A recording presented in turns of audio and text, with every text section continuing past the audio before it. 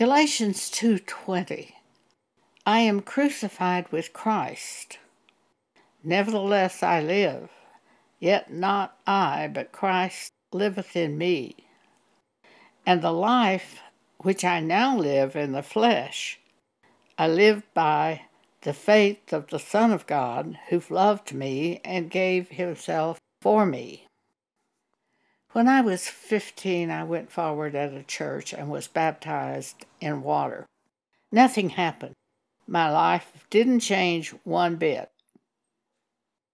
When I was approximately 37, God spoke to me and said, Joan, you know these mistakes you've been making all these years? Those weren't mistakes, those were sins. And I said, sins. I thought they were mistakes. And I was instantly changed by God into a new creature. After that, I didn't want to be around the people I'd been around before. I didn't want to do the things I'd done before. I wanted to go to church and be around Christians. I wanted to know about God. At that time, I owned a small business in Dallas, Texas, American Indian arts business, and I would fly to New Mexico to the reservations and go out to buy jewelry. On one of my buying trips, the plane was landing in Albuquerque, and I heard, "Be baptized." My cousin, who's Church of Christ all her life, was meeting me at the plane to take me out to buy jewelry. And I said to her, Jean, if you can set it up at church this afternoon before I go back to Dallas, I'll be baptized. And she was shocked. She said, but you've already been baptized. And I said, yes, but I wasn't born again. And now I'm born again and I hear be baptized. She said, well, okay. So she set it up. When the minister lowered me into the water, I heard, this is like being buried with Christ. As I came out of the water, the Holy Spirit said, this is like being raised with Christ.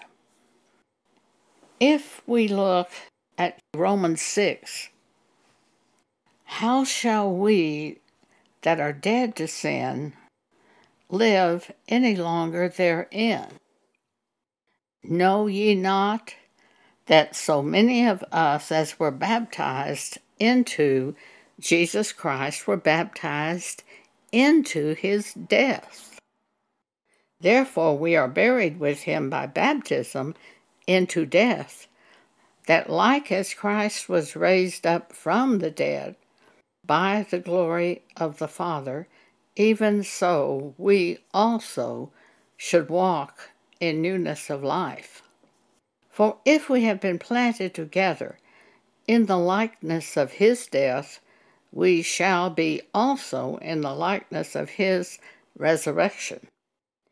Knowing this, that our old man is crucified with him, that the body of sin might be destroyed, that henceforth we should not serve sin. For he that is dead is freed from sin.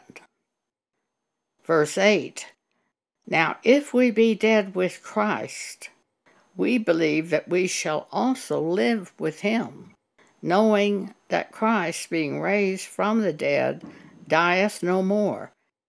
Death hath no more dominion over him. For in that he died unto sin once, but in that he liveth unto God. Verse 11, likewise reckon ye also yourselves to be dead unto sin, but alive unto God through Jesus Christ our Lord. Let not sin therefore reign in your mortal body, that ye should obey it in the lust thereof. When those ideas come to sin, if you obey those ideas, you'll be a servant to sin. Verse 13, Neither yield ye your members as instruments of unrighteousness unto sin, but yield yourself unto God, as those that are alive from the dead, and your members as instruments of righteousness unto God. For sin shall not have dominion over you, for ye are not under the law, but are under grace. Verse 15. What then? Shall we sin because we are not under the law, but under grace? God forbid. Know ye not that to whom ye yield yourselves servants to obey, his servants are ye to whom ye obey, whether of sin unto death, or of obedience unto righteousness? But God be thanked that ye were the servants of sin, but ye have obeyed from the heart that form of doctrine which was delivered you. Being then made free from sin, ye became the servants of righteousness. Verse 19, I speak after the manner of men because of the infirmity of your flesh. For as ye have yielded your members servants to uncleanness and to iniquity unto iniquity, even so now yield your members servants to righteousness unto holiness.